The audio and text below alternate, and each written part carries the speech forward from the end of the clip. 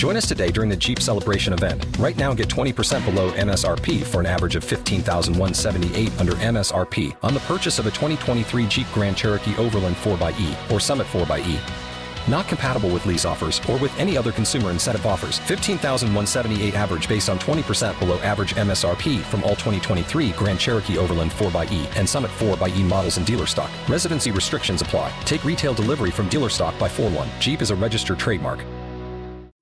This episode of Rise Up is brought to you by MinuteWithMary.com. If you would like to try a new look, or maybe you've been looking for some new skincare, I'm your girl, guys. Search the hashtag MinuteWithMary.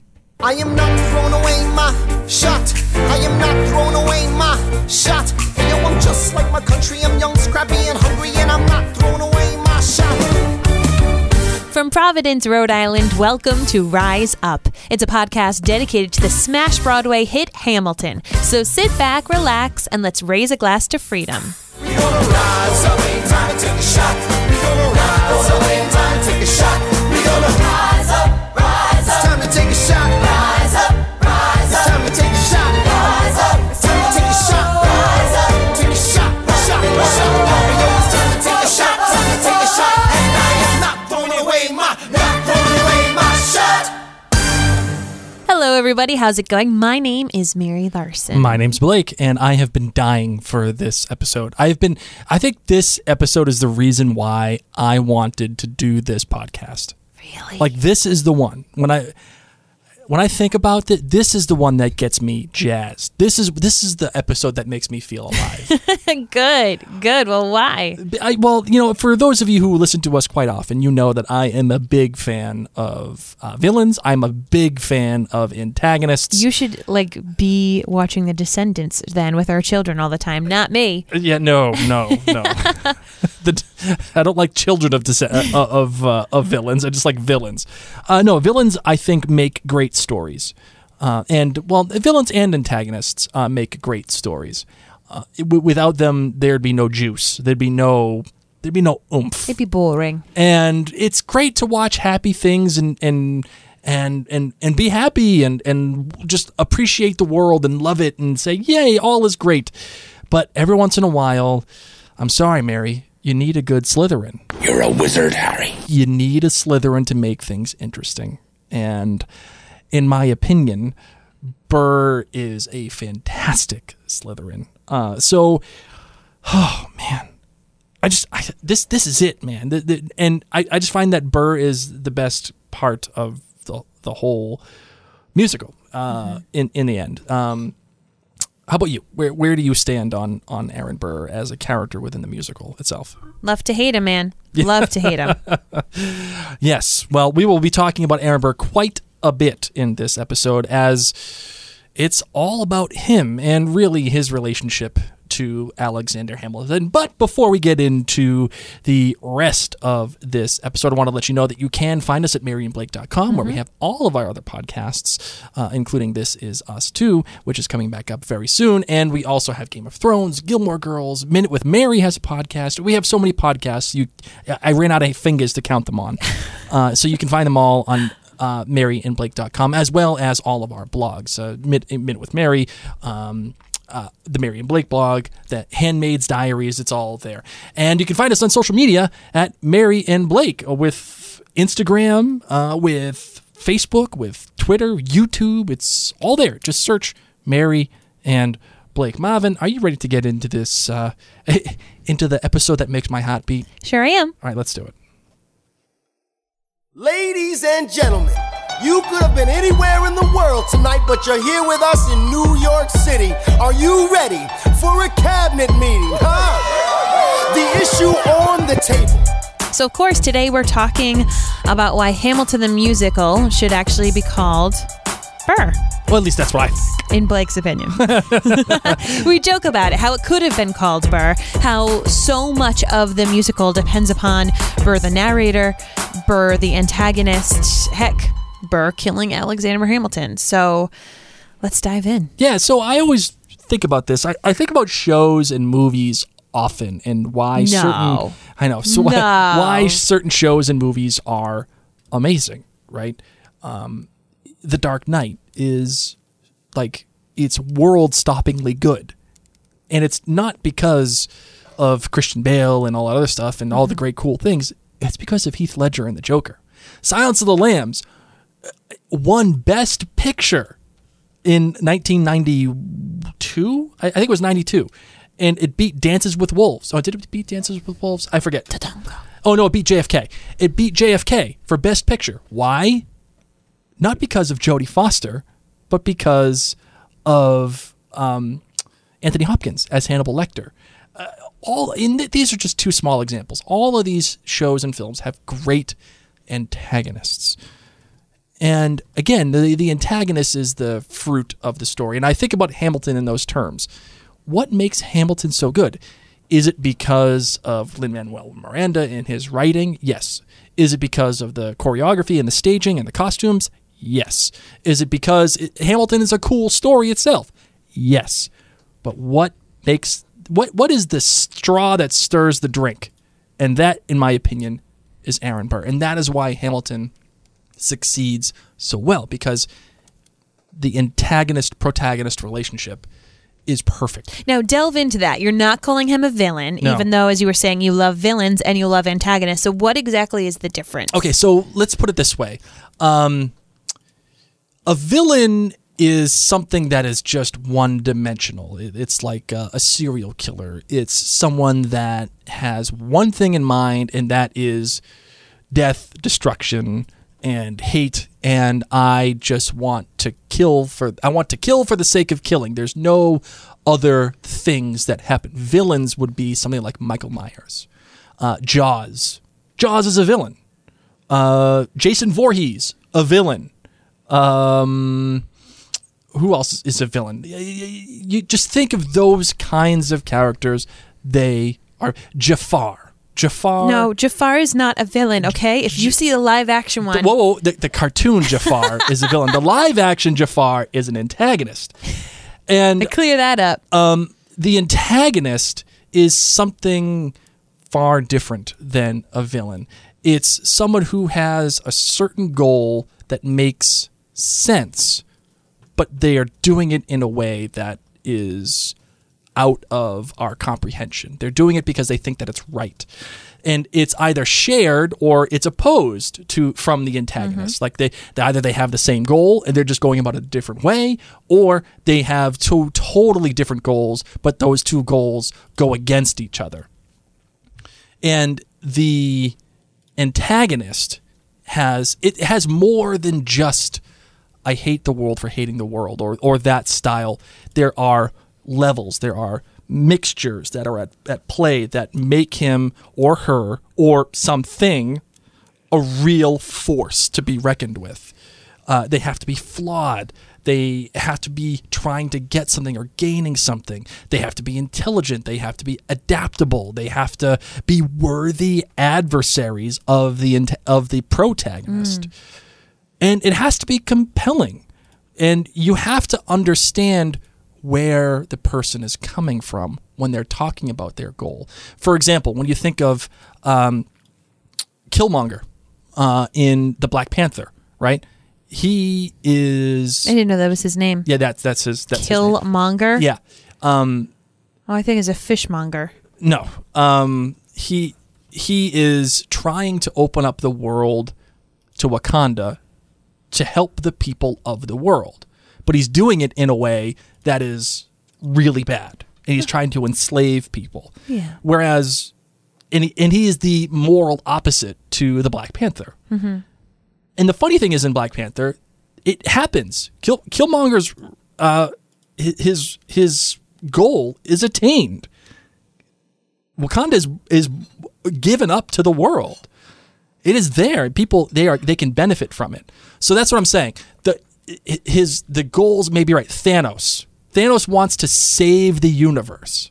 He wants to save the universe, which makes sense. He wants to preserve life, but his method in doing it is really bad. He wants to do it in a snap, and he wants to take out half the universe's population.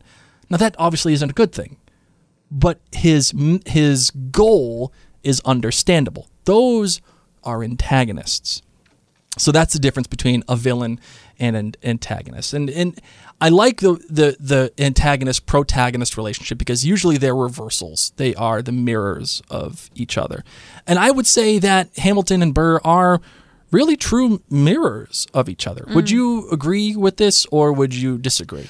Mirror is a tough word because, of course, I feel like that means that they would be much alike on a lot of paths. And is mirror the same thing as foil? Because foils are very mirror-like. Like, if it's not crumpled. When you take out a nice sheet of foil. You know what I'm talking about? Yes, I will. Actually, let's think look about it up it. right Their now. upbringing was different. We have Burr, who ends up falling in love with a married woman of a British soldier, not just like some totally single girl who's down with the Americans. It's Alexander and Burr. I find them very different. Are they on? Do they have a lot of the same end goals? Like, are they kind of trying to go to the same place? Yes. Mm-hmm. But their upbringing was different. How they get to those new big spots, like shown in the play, when Burr's trying to talk with George Washington. Sure. George Washington's like, whatever, man, you're talking too much. Like, bye. Close the door on your way out. So mirror is, I don't necessarily see mirror. I just see worthy competition. Well, how about we do this? Foil, the proper definition of foil, as given to me by Professor Wikipedia, in fiction, always trust. A foil is a character who contrasts with another character, usually the protagonist, to highlight qualities of the other character. In some cases, a subplot can be used as a foil to the main plot. This is especially true in the case of metafiction and the story within a story motif. The word foil comes from the old practice of backing gems with foil to make them shine more brightly. What? Imagine that. Who would do that? Like, who has gems that are like, these things don't look sparkly enough? I'm going to put some aluminum foil right there. Going to go to the cupboard. Get me some foil. I know it's going to make that shine. It's going to make it look wicked That's good. That's something that our son would do. He's 6. I know. So I think foil would be a relatively appropriate term for both Hamilton and Burr, as a matter of fact. But the relationship between the two, again, is, I think, what stirs the whole drink here. And I think that's why, again, as we said in our last episode, it was literally a genius move to have Burr be the narrator for the whole story. Agreed. Because they're telling you right up front who it's going to be and what the problem is going to be. And I like that because you get to expect the story as it comes to you, and you know what's going to happen for the most part. Well, and having Burr be the narrator, too, adds this interesting element because he's in a majority of the scenes because he has so many common interactions with Alexander Hamilton. And because of that, Burr is able to, while he's on stage, transition for us. This is a very complex musical show. Like, there is very little break. For those of you who haven't been able to see it, it's very much like Les Mis. Like, it just goes. What you hear on the soundtrack is what you're going to see on stage. They might stop a little bit for laughter, but that's pretty much it. Yep. And frequently, those transitions, there are people behind him maybe moving a piece of furniture, or people might moving around while Burr takes center stage to help transition us and show us a different side. Yep. So we see things with Alexander singing, but then Burr says, all right, you saw that, but here's the other side of it. Here's the cocky side of it. Here's the, side that I see. Right. And since they're both playing for, I think, a similar goal, which is what we'll get into, and I think the similar goal is legacy.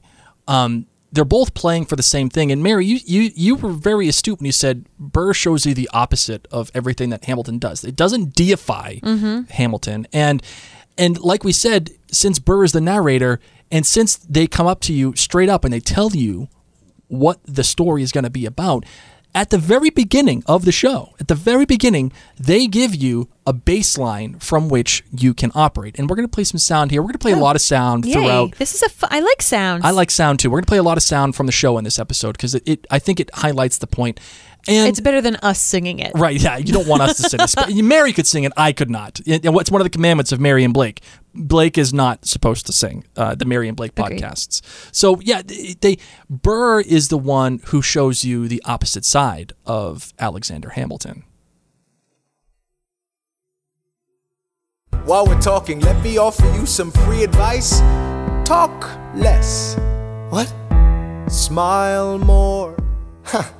Don't let them know what you're against or what you're for. You can't be serious. You wanna get ahead. Yes. Fools who run their mouths off wind up dead. So they're telling you right at the beginning, Burr is reserved. Hamilton runs his mouth. And those who run their mouths wind up dead. At the very beginning of the show, they're telling you the end. And they're framing for you the entire device of these two guys. Burr doesn't say nothing. Hamilton says too much. And they're going to end up in a clash. Mm-hmm. And it's great because they start off as friends, at least within the show, right? They start off friendly. They start off at a place where Hamilton admires Burr. Hey, you Aaron Burr, sir? Yeah. Like, whoa. Like he's like, we're the same. You're an orphan. I'm an orphan. God, Yay! I wish there was some more that we could prove that we're worth more than anyone bargained for. Hey. Yeah, I'm not allowed to sing. You're right. We're the same. And we are the same, but they're so very different. It reminds me so much of when Draco Malfoy meets Harry Potter, on the stairs of Hogwarts. You're a wizard, Harry. About to enter the Great Hall, and he's like, "Oh, Potter, you should be my friend. I'm important, Potter." And that's what I feel like Hamilton's like in the beginning. He's like, "Burr, oh my God, man, we're both orphans. We're both here. This is so great." And then he finds out that Burr doesn't really believe in anything. And he's like, "Whoa, whoa, whoa, man. You're making fun of Weasley." Right. What do you calm down. I could choose my own friends. Thank you very much. Oh my God, you're such a dork. It's great. Thank you. I love it. And I think one of the main things of having an antagonist, a one that is worthy of a protagonist, is that the antagonist himself, Burr is special because he is powerful. Burr is special because he does have talent. He does succeed in his life. He does do the right things. But again, he does it in different ways. And in the end, well, not in the end, but I think one of the main driving forces for Burr, what pushes him so hard against Hamilton, even subconsciously, is that Burr has a feeling of inequity. He doesn't feel equal. He doesn't know how to handle that because he's grown up his entire life with money, with education. His parents were well respected. Not scrappy. Not scrappy. He was New England elite. And here comes this kid who just happens to show up. And Hamilton doesn't give a damn about anything or anybody except what he thinks is right. He thinks it is right. And would you say that Burr is jealous of Hamilton? Or would you say that Burr he feels like he's not up to the task like Hamilton is? Would you agree with that? I mean, I think he's completely jealous of Hamilton. Completely. In what way? Okay. I have this upbringing. I was trained for this. This guy comes in out of nowhere, loose lips, but yet he's getting everything that I want. And if I had done those things, I'd have been stumbling all over myself. Like, I have worked so hard for this. Mm-hmm. I'm doing things right, quotes. Mm-hmm. At least the way that he believes them to be. And this guy's getting it. I mean, just today, Blake, you were having a conversation about listening to a podcast about this woman who's in an industry similar to mine, who's like, "Oh, my goal is to make $10 million a year. 1 month I made $120,000 in a month." And Blake's like, "Are you kidding?" Blake literally spoke to me on the phone, was like, "I cannot believe this. This woman made $120,000 a year. What the heck are we doing? How was she able to do this? And I think that when you are doing work that is similar to other people, it's not like, it's completely understandable that you sit there and you're jealous. Right. It's this jealousy, I think, that drives him. I think it's the jealousy that makes him scared. And it scares him to the point, I think, of almost paralysis within this story. Hamilton faces an endless uphill climb. He has something to prove, he has nothing to lose. Hamilton's face is relentless, he wastes no time. What is it like in his shoes? God, his voice is so good. Hamilton doesn't hesitate, he exhibits no restraint. Takes and he takes and he takes and he keeps winning anyway. Changes the game, plays and he raises the stakes. And if there's a reason he seems to thrive and so few survive, then goddammit, I'm willing to wait for it. I'm willing to wait for it. So he's that paralysis, that wait for it. I have everything to lose, and this kid has nothing to lose. And he just does whatever the hell he wants. What is it like? What is it like to be in his shoes? This is the motivating factor for Burr for the entire time. I think that is such a tragic and beautiful thing. I often, like you said, Mary, I often think about that stuff in my own life. I think about, God, what is it like? What is it like to just be in that person's shoes where they're just doing whatever the hell they feel like, and they can have a conversation, they can do whatever the hell they want, they can say whatever the hell they want, and nothing ever happens to them. They don't. Let's be real, though. We all know that's not the truth, okay? This is like the Instagram envy, where we look at people's lives and we're like, oh my gosh, their kids are so happy. Their house is clean. They're going on vacations. And little do you know that your husband's sleeping with Maria Reynolds. Okay? Mariah, whatever. I got you. Mariah Carey. I literally always tell myself it's Maria. Because that's the way it looks, actually. Well, and the only Mariah I know is Mariah Carey. Oh, okay, I got you. I don't want a lot for Christmas. I got you.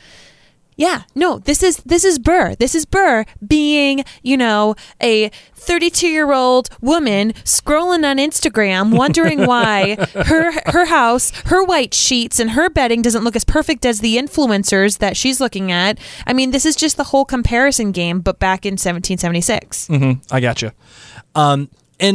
But the thing is, eventually, Burr is the kind of guy that overcomes what he overcomes, and he goes through the war, and Washington tells him close the door behind you and the whole thing, and he doesn't become Washington's right-hand man like Alexander does. He becomes a successful lawyer. Even Hamilton admits it to him. What? It reminds me just of when you are in love with someone and you're like, I'm perfect for you. I'm literally perfect for you. This is what you want. Here I am. And they choose someone else. Yeah, that sucks. That's a sucky feeling. Has it ever happened to you? That did. It did happen. It happened. Yes, it happened to me in college. I happened on the other way. I was the George Washington. It was really weird. Yeah. I'm like, no, trust me. I don't want you. I'm all set. I don't like the way you smell. You need to be, honestly, attracted to a person's scent. Yes, you have to be. It's a thing. Maybe Washington didn't like how Burr smelled. You know what? They were in a war, and they were fighting in the muck and the mud and the blood, and yeah, I doubt that they all smell good at any rate. It's this ideology that these two have. It's this thing between them where Hamilton goes and does whatever he wants, at least according to Burr's perspective, and Burr tries to do the right thing. I'm going to wait for it. I'm going to be patient. Everyone around me that I've loved has died. I have Theodosia because I waited for it. I didn't go out and parade her around. I didn't do all these things. She became mine because I waited for her. I waited out her husband in Georgia, and now she's mine, and I have a daughter. I'm going to do all the great things. And I waited for it. My legacy, it's here. I've completed it. And eventually becomes to a part where these two are going to have to collide. At some point, they collide, and collide they do when they start talking about the Federalist Papers. So is independence. We have to start somewhere. No way. You're making a mistake. Good night. Hey, what are you waiting for? What do you stall for? What? We won the war. What was it all for?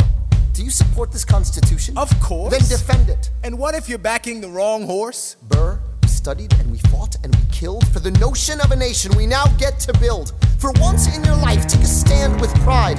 I don't understand how you stand to the side. See, right there it is. That is a perfect example. What are you doing?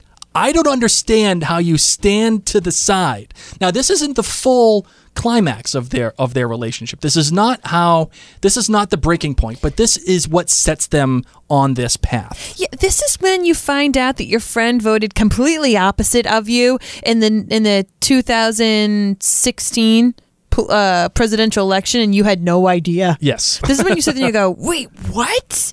Okay, let's discuss this. Wow, I thought we were on the same page. We were not. Let's talk this through. Mm-hmm. I agree. And this is when also Burr starts to see Hamilton as his foe. Because again, we started off at the beginning of them being friends. They're different ideologies. They're going about a different way. And it's at this point, too, in Nonstop, where Burr is singing, how do you write like you're running out of time? How do you write like you need it to survive? Now, a lot of people take that as like questioning, like, how is this possible? How is he even doing this? I look at it like he's angry. I look at it like Burr is, how do you do this? Why do you do this? How can this be possible? Why? You're making everything crazy. Why? That's the way that I interpret it. Would you agree with that interpretation? I just see it as you're doing everything wrong, and yet you're still getting ahead of me. Like, yes. Everything that I know to be wrong, you do, and you make it big. Right. And like, is that anger, or is that just befuddlement? Is that acknowledgement? What do you think that is? All of them? Makes me think Yeah. of like truly, truly passionate, talented musicians who sit and do the blood, sweat, and tears and play at the gigs and do everything they're supposed to do. And then some wacko YouTube star who has to be auto-tuned the entire time makes it big. Mm-hmm. And they're sitting there saying, are you flipping kidding me? Mind you, Alexander Hamilton had the blood, sweat, and tears. He's a genius. Mm-hmm. Like, he is not a stupid YouTube star. Like, he was not. Seriously. Like, this guy, from the get-go, put in the blood, sweat, and tears. But this is how Burr sees him. Right. I totally agree. And that's the thing.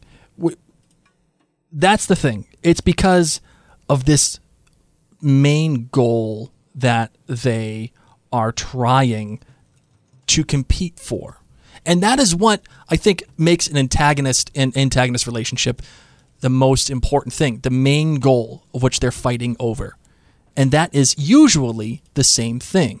It may be different styles, like we said, but it's the same thing. Thanos wants to save the universe. So do the Avengers. Thanos wants to snap. The Avengers need to stop Thanos. Mm-hmm. That is the same goal. They're fighting for the fate of the universe. And here, I think Hamilton has the same goal as Burr, which is legacy. It's legacy. It's trying to find your place. Who lives? Who dies? Who tells your story? And Burr wants his legacy because his parents died and they left him with nothing but a legacy to protect. And Alexander wants a legacy. That's pressure, man. But he has to find it and he has to create it. And part of that legacy is keeping his good name. But the problem is that he has Burr fighting against him eventually because Burr becomes jealous. He becomes jealous. I'm so jealous. He becomes jealous of Hamilton for that how do you write like you're running out of time? And then this is when we start to get into the meat of it. It's called coffee. Yeah, it's they have their own legacy, and they're fighting for ways to find their own legacy. And it happens in the room where it happens. And I wanted what I got. When you got skin in the game, you stay in the game. But you don't get a win unless you play in the game. Oh, you get love for it, you get hate for it, you get nothing if you wait for it, wait for it, wait. God help and forgive me, I wanna build something that's gonna outlive me. What do you want, Bert? What do you want, Bert? If you stand for nothing, Bert, what do you fall for? Favorite part? I wanna be in the room where it happens, the room where it happens. Right here. I wanna be in the room where it happens, the room Feel it. where it happens. Feel it. So this is the crux. Literally my favorite part. This is the crux of their entire faded it relationship. I know, I'm sorry. It's okay. I didn't want to go for a whole long time. I was going to start dancing. The crux of their relationship is Alexander is fighting to create something that will outlive him. It's fighting to create something bigger than him. Mm-hmm. I want it to outlive me. Burr is saying, I just want to be in the room where it happens. I want the fame for the fame. I want the thing for the thingness. I want that. I just want the power. And Hamilton even asks him, if you stand for nothing, Burr, what do you fall for? What do you want, Burr? What do you want? And his immediate response is, I want to be in the room where it happens. I just want to be in the room where it happens. And it's at this point, these two, because not only do the goals have to be the same when it comes to the antagonist, and we have clearly established that it's the same, it's the legacy. But the antagonist and the protagonist, they have to push each other. Yep. They have to push each other to make choices. And those choices have to reveal who they really are on the inside. They have to motivate each other. They have to, because Burr is the one that makes the narrative go forward constantly. He is the one pushing it. He is the one talking about it. And nothing makes more push than after all of the stuff with Mariah Reynolds. And they discover, oh my God, we know how to get to Hamilton. We know how to get to him. Like, Burr is jealous, and he's discovered a way.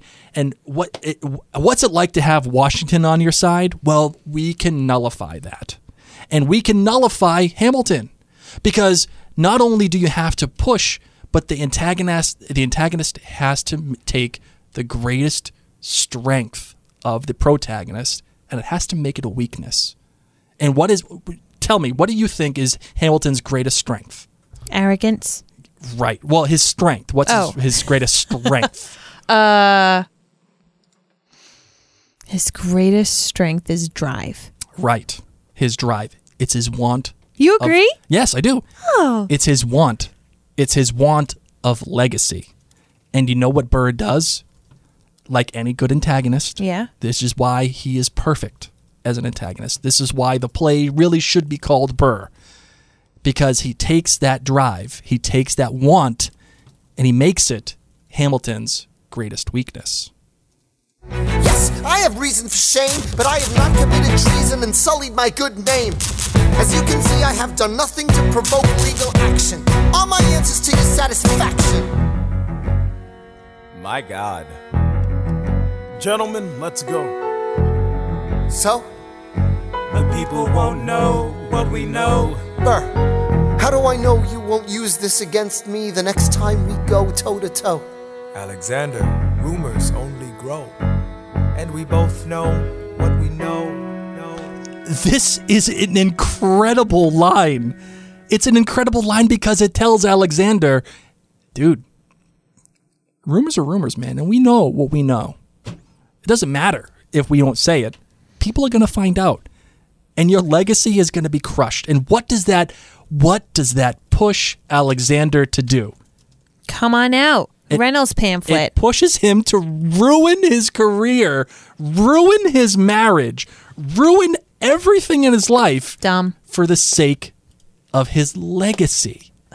So dumb. It's something that Alexander, someone who was very smart, who was like genius level smart, would never do.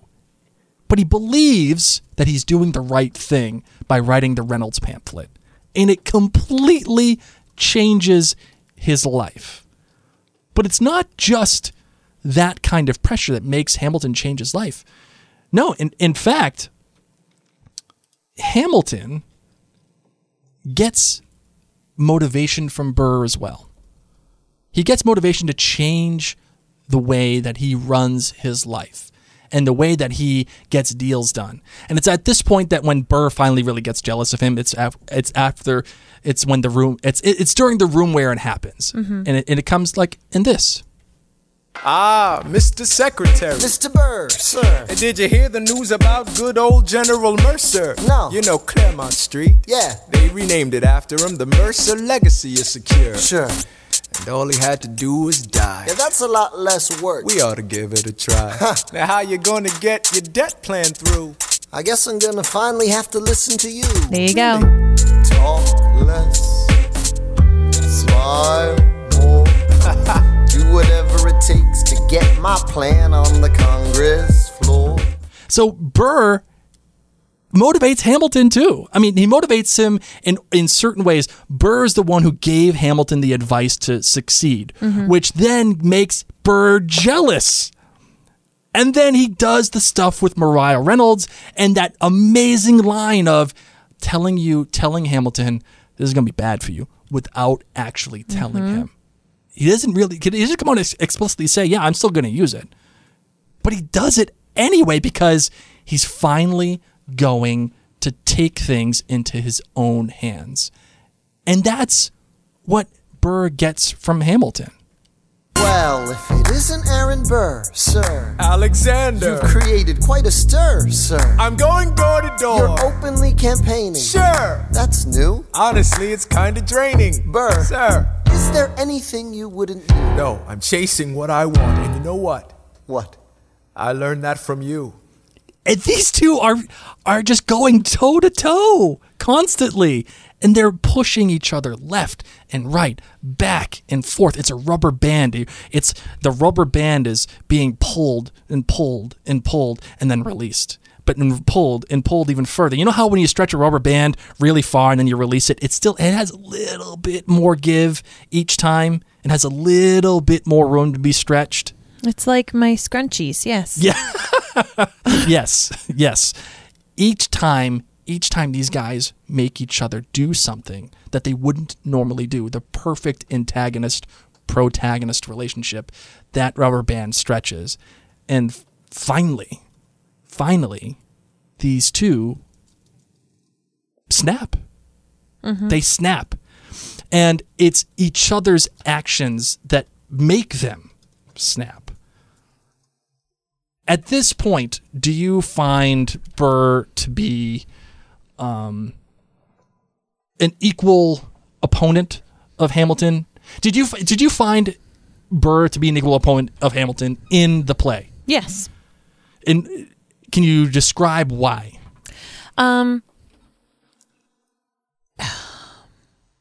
He was very, very smart. Yep. Had it not been for Hamilton, Burr probably would have been a much bigger player inside our country's history. Yep. It seems that whenever he was pushed aside or something did derail him, it was Hamilton.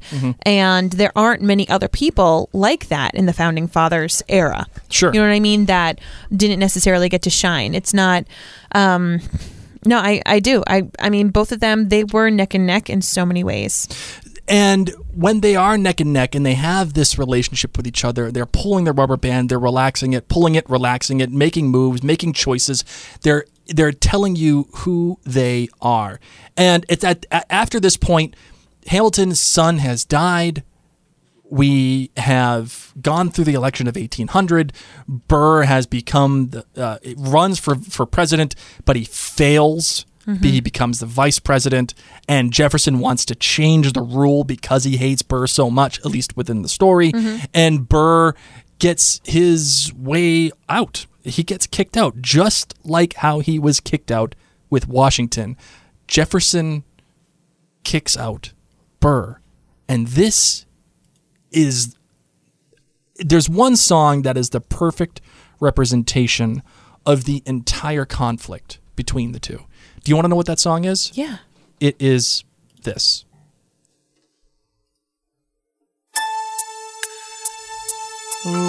How does Hamilton, an arrogant immigrant, orphan, bastard, whore's son, somehow endorse Thomas Jefferson, his enemy, a man he's despised since the beginning, just to keep me from winning?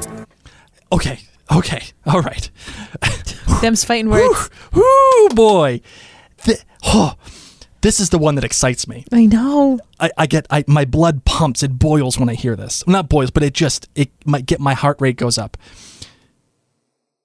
The motivation has turned from legacy, and it has turned from I want to be in the room where it happens to vitriol for Hamilton, because Hamilton does not endorse Burr as president. Correct. And all of these things, all of the things that made them similar in the beginning, with the orphans, growing up and comers, now Burr sees or chooses to see the problems that Hamilton has caused him. And he chooses to see the worst things. How an arrogant immigrant whore's son, he is the one who's getting in my way. I wanna be in the room where it happens, the room where it happens, the room where it happens. You've kept me from the room where it happens for the last time. Okay, you Me? No, not you, but you Hamilton, you have kept me Yes. from the room where it Yes. happens for the last time. Yes. You. It's not the legacy thing anymore. No. It's not I want to be in the room where it happens just for the sake of the thingness. It is you have prevented this from me. And Burr goes stir crazy. Seething. It is Yes. now. It's not that they're buddies who don't get along anymore.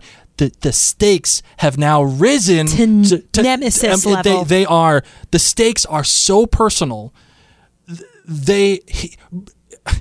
Hamilton has made a profound and indescribable impact on Burr's life at this point. This is what Burr is thinking. And this is, again, why the play could be called Burr. Because not only does Burr serve as an antagonist for Hamilton is just as much of an antagonist as Burr. Yeah.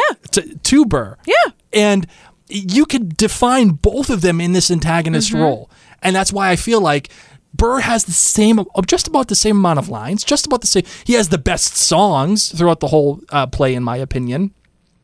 He is the one who changes the most. It's all because of Hamilton.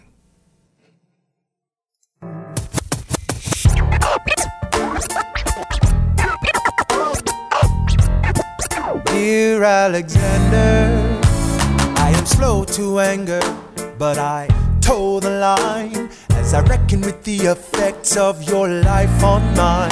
I look back on where I failed, and in every place I checked, the only common thread has been your disrespect. Now you call me immoral, a dangerous disgrace. If you've got something to say, name a time and place, face to face. I have the honor to be your obedient servant, A. Burr. Okay, this is incredible because now it's come to it's either him or me. That's it. It's him or me. And everything I've done in my life has come down to what I've tried to do. I am the original. I am inimitable. I'm the only one I can control. This is my life. I'm going to do that. It goes from that to you. Everywhere I failed, I've checked, and it's you at the center of it, Alexander. And now this world is going to be changed. I can no longer go forward. I cannot take this anymore. It's either you or me. This is when it gets so dangerous, man. And you are going to die if you don't. Mr. Vice President, I am not the reason no one trusts you. No one knows what you believe. I will not equivocate on my opinion. I have always worn it on my sleeve. Even if I said what you think I said, you would need to cite a more specific grievance. Here's an itemized list of 30 years of disagreements. Sweet Jesus. Hey, I am not the shy. I am just a guy in the public eye, trying to do my best for our republic. I don't want to fight, but I won't apologize for doing what's right. I have the honor to be your obedient servant, A. Ham. Okay. Hamilton says, listen, I'm just a guy. I'm doing whatever I can for my republic. Again, this is going back to this issue between the two. Burr sees Hamilton as the problem. Burr sees Hamilton as the thing that affects his Which kept legacy. him out of the room where it happens. It's his own legacy that's being affected. And Hamilton is saying, listen, whatever you said, whatever I did, it happened. Sure, fine. Crazy. Whatever. I'm just trying to do, Hamilton is still looking for the thing that is bigger than him. I'm looking out for my republic. Whatever it is, even if I said what you think I said, I don't know. Just figure it out, dude. You're gonna need to be more. I'm just trying to do the best for the republic. Careful how you proceed, good man. Intemperate indeed, good man. Answer for the accusations I lay at your feet, or prepare to bleed, good man. Burr, your grievance is legitimate. I stand by what I said, every bit of it. You stand only for yourself. It's what you do. I can't apologize because it's true. That's it. That's the crux. You stand for yourself. I can't apologize because it's all true. Yikes. And it just sends shivers up me just thinking about it. These two cannot coexist anymore. Whether you believe it or not, whether history proves it to be true or not, they cannot coexist in the same fashion. And again, Hamilton is looking for something bigger than him. Burr is self-motivated only because of his selfish actions. And Burr is no longer going to take it. And again, it's the same goal, just different ways. And they are in total conflict. Stand, Alexander. We hawking dawn. Guns drawn. You're on. I have the honor to be your obedient servant, A. Ham. A. Burr. So that is the conclusion of their conflict. Well, the climax of their conflict. And it's not just against Burr, by the way. Burr is the one forcing Hamilton to still make choices. And he forces Hamilton to make a choice that highlights what Hamilton really is. Hamilton, yes, his son has died and he lost his wife, but his wife and he have reconciled. He makes Hamilton make a choice. What do you mean? You mean the choice of life? The choice Okay. between his family and life versus his legacy versus his beef with Burr. And this is why Burr is perfect. Burr is perfect because He just wiggles that little knife on it. because knows how to get him. Because he makes Hamilton the guy that we all remember, the guy who dies, the guy who died too quick, the guy who probably could have done a lot of good but didn't. Yep. Hamilton chooses that. It's his legacy. He chooses the legacy. And they fight and they do the whole thing and they have the duel. And obviously, Burr shoots Hamilton and Hamilton becomes the historical figure that we all remember. But the choice that Burr makes is also for his legacy. His legacy is, I need to get rid of Hamilton. If Hamilton is gone, I will become the man that I want to be. I will become the man I envisioned. And I have waited for this for my entire life. I have done everything right. I've put up with Hamilton's crap. I've put up with not being in the room where it happens. I've put up with being the vice friggin' president to Thomas Jefferson, the Francophile that nobody cares about, that Hamilton endorsed, and I was kicked out of the room again, and my whole political career will come to an end if I don't get rid of Hamilton. And finally, he does. But you know what the problem is? Is he kills him. He kills him. And in doing so, Burr ruins his own legacy. Death doesn't discriminate between the sinners and the saints. It takes and it takes and it takes. History obliterates, and every picture it paints me in all my mistakes. When Alexander aimed at the sky, he may have been the first one to die, but I'm the one who paid for it. I survived, but I paid for it. Now I'm the villain in your history. I was too young and blind to see. I should have known the world was wide enough for both Hamilton and me. The world was wide enough for both Hamilton and me. Hamilton has made a profound impact, like I said, on Burr, and Burr has made a profound impact on Hamilton. The choices that they make define who they are as characters, but they also push the plot forward throughout the entire show and culminates in this final moment, this final epiphany, this final realization. What did I do? I've ruined everything. I've created my own hell, and I've martyred Hamilton. And it's this moment, this moment of Not great. why, again, I think why, oh yeah, sorry, hold on, you know what? You are right. Not great, Bob. Nope. It's this reason why this play should be called Burr. Because Burr starts off as someone who is waiting, someone who is taking his life into his, he is letting his life go. I mean, I disagree. I'm glad it's called Hamilton, but continue. Right. Well, I agree. I mean, I agree that I agree that ultimately it's called Hamilton, but it could be called Burr, and it should be called Burr, I think, sometimes.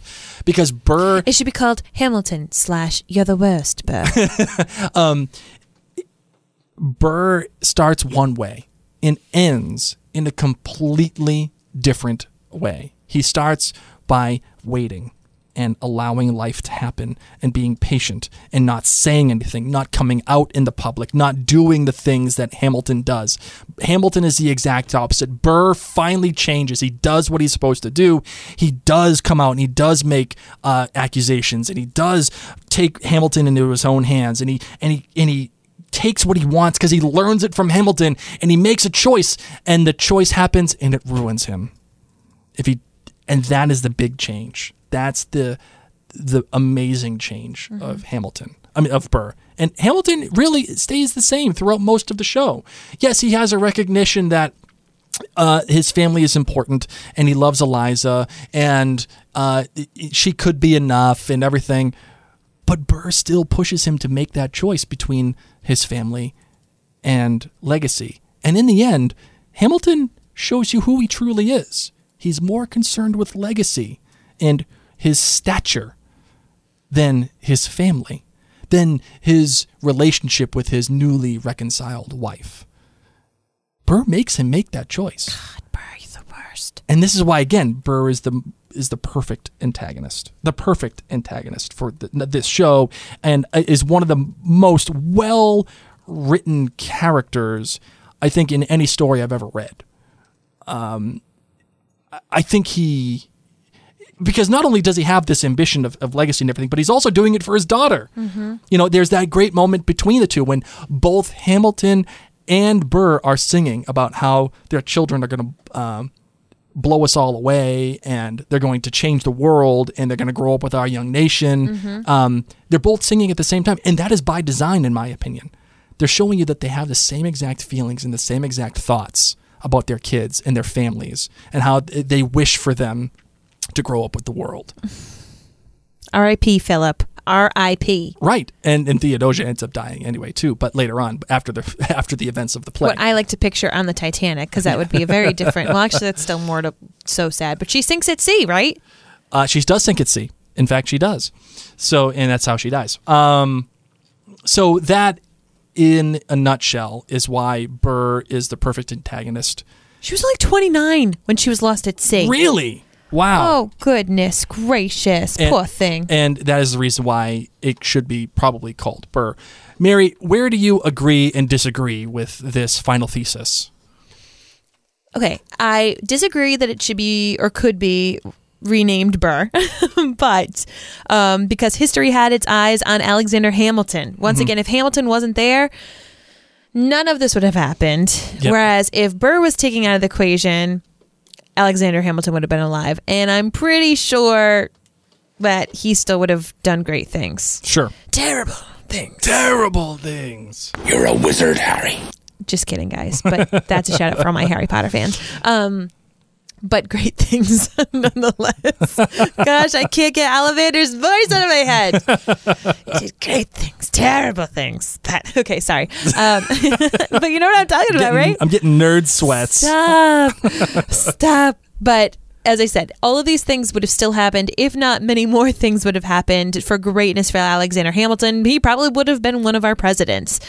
It wouldn't have mattered as much if Burr was taken out of the equation, but I couldn't say the same, Sure. vice versa. So I think that this relationship between the two is what makes this play so fantastic.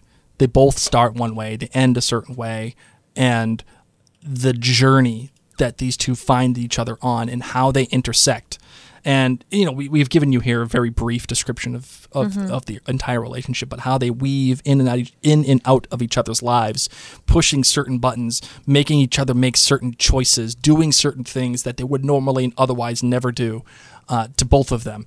It's the perfect relationship in any kind of story that I've ever read or watched. This is why I wanted to do this podcast, man. This episode. This was it. Oh, I'm so excited. All right, my love, are you ready to close this bad boy out? Do you got anything else to say about this? No, I'm feeling good, man. All right, let's do it. You'll be back, soon you'll see. You remember you belong to me. You'll be back, time will tell. You remember that I served you well. Oceans rise, empires fall. We have seen each other through it all. And when push comes to shove, I will send a fully armed battalion to remind you of my love. So, that's it, my friends. Yes, that is the end. You can find all of our stuff at maryandblake.com. You can check us out on social media, Mary and Blake. And if you'd like to become a patron of Mary and Blake, you can. Just go to Outlander Cast Clan Gathering. The OutlanderCastClan.com. And The OutlanderCast Clan? No, Is it's it OutlanderCastClan.com. You just said like 50 million website addresses. I did. And these I people messed are that listening. up. They're probably driving, maybe at the gym, and they're like, this jabroni. I can't keep up. OutlanderCastClan.com. Or you can just head over to Mary and Blake. You'll find it out there. This, of course, is a really fun episode because we're talking about the character that we love to hate, and we want to know your opinion. So after you listen to this, if you're still here, send us a message. Let us know how you feel about Burr. Yes, if you think if you think that it should be called Burr, tell me why. If you don't think that it should be called Burr, tell me why. And if you really just happen to really like him, I'd love to hear that too. Maybe we can kibitz and have fun and nerd out with each other. Poor daughter. Poor thing. I know. Oh, man. There's also another great part, Oh my too. God, Gilbert Stewart did a painting of her. She looks so sad. Look at her. She is sad. Oh, that poor thing. Oh, man. R.I.P., Poor man. Theodosia. Oh, she was married to a wealthy landowner who was the governor of South Carolina. Wow, okay. That's good. But, Yes, I would think so. At least she got money. That's all that matters. But man, not a great life. Poor thing. No. Poor thing. You know, I kind of hope that she got lost at sea, but she ended up in Bermuda and just had ravenous sex with some man there who fed her coconuts and caught her fish, and they sang Moana together. Keeping in line with the Hold Lin-Manuel on. Miranda. Wait, there's a romantic legend involving piracy and a Caracanawa Indian chief on the Texas Gulf Coast. Okay, all right. Oh my gosh, guys, she might have had a very lovely life after all. For now, I'm Mary. My name's Blake. Rise up. That's what Theodosia said to that chief. That's what she said.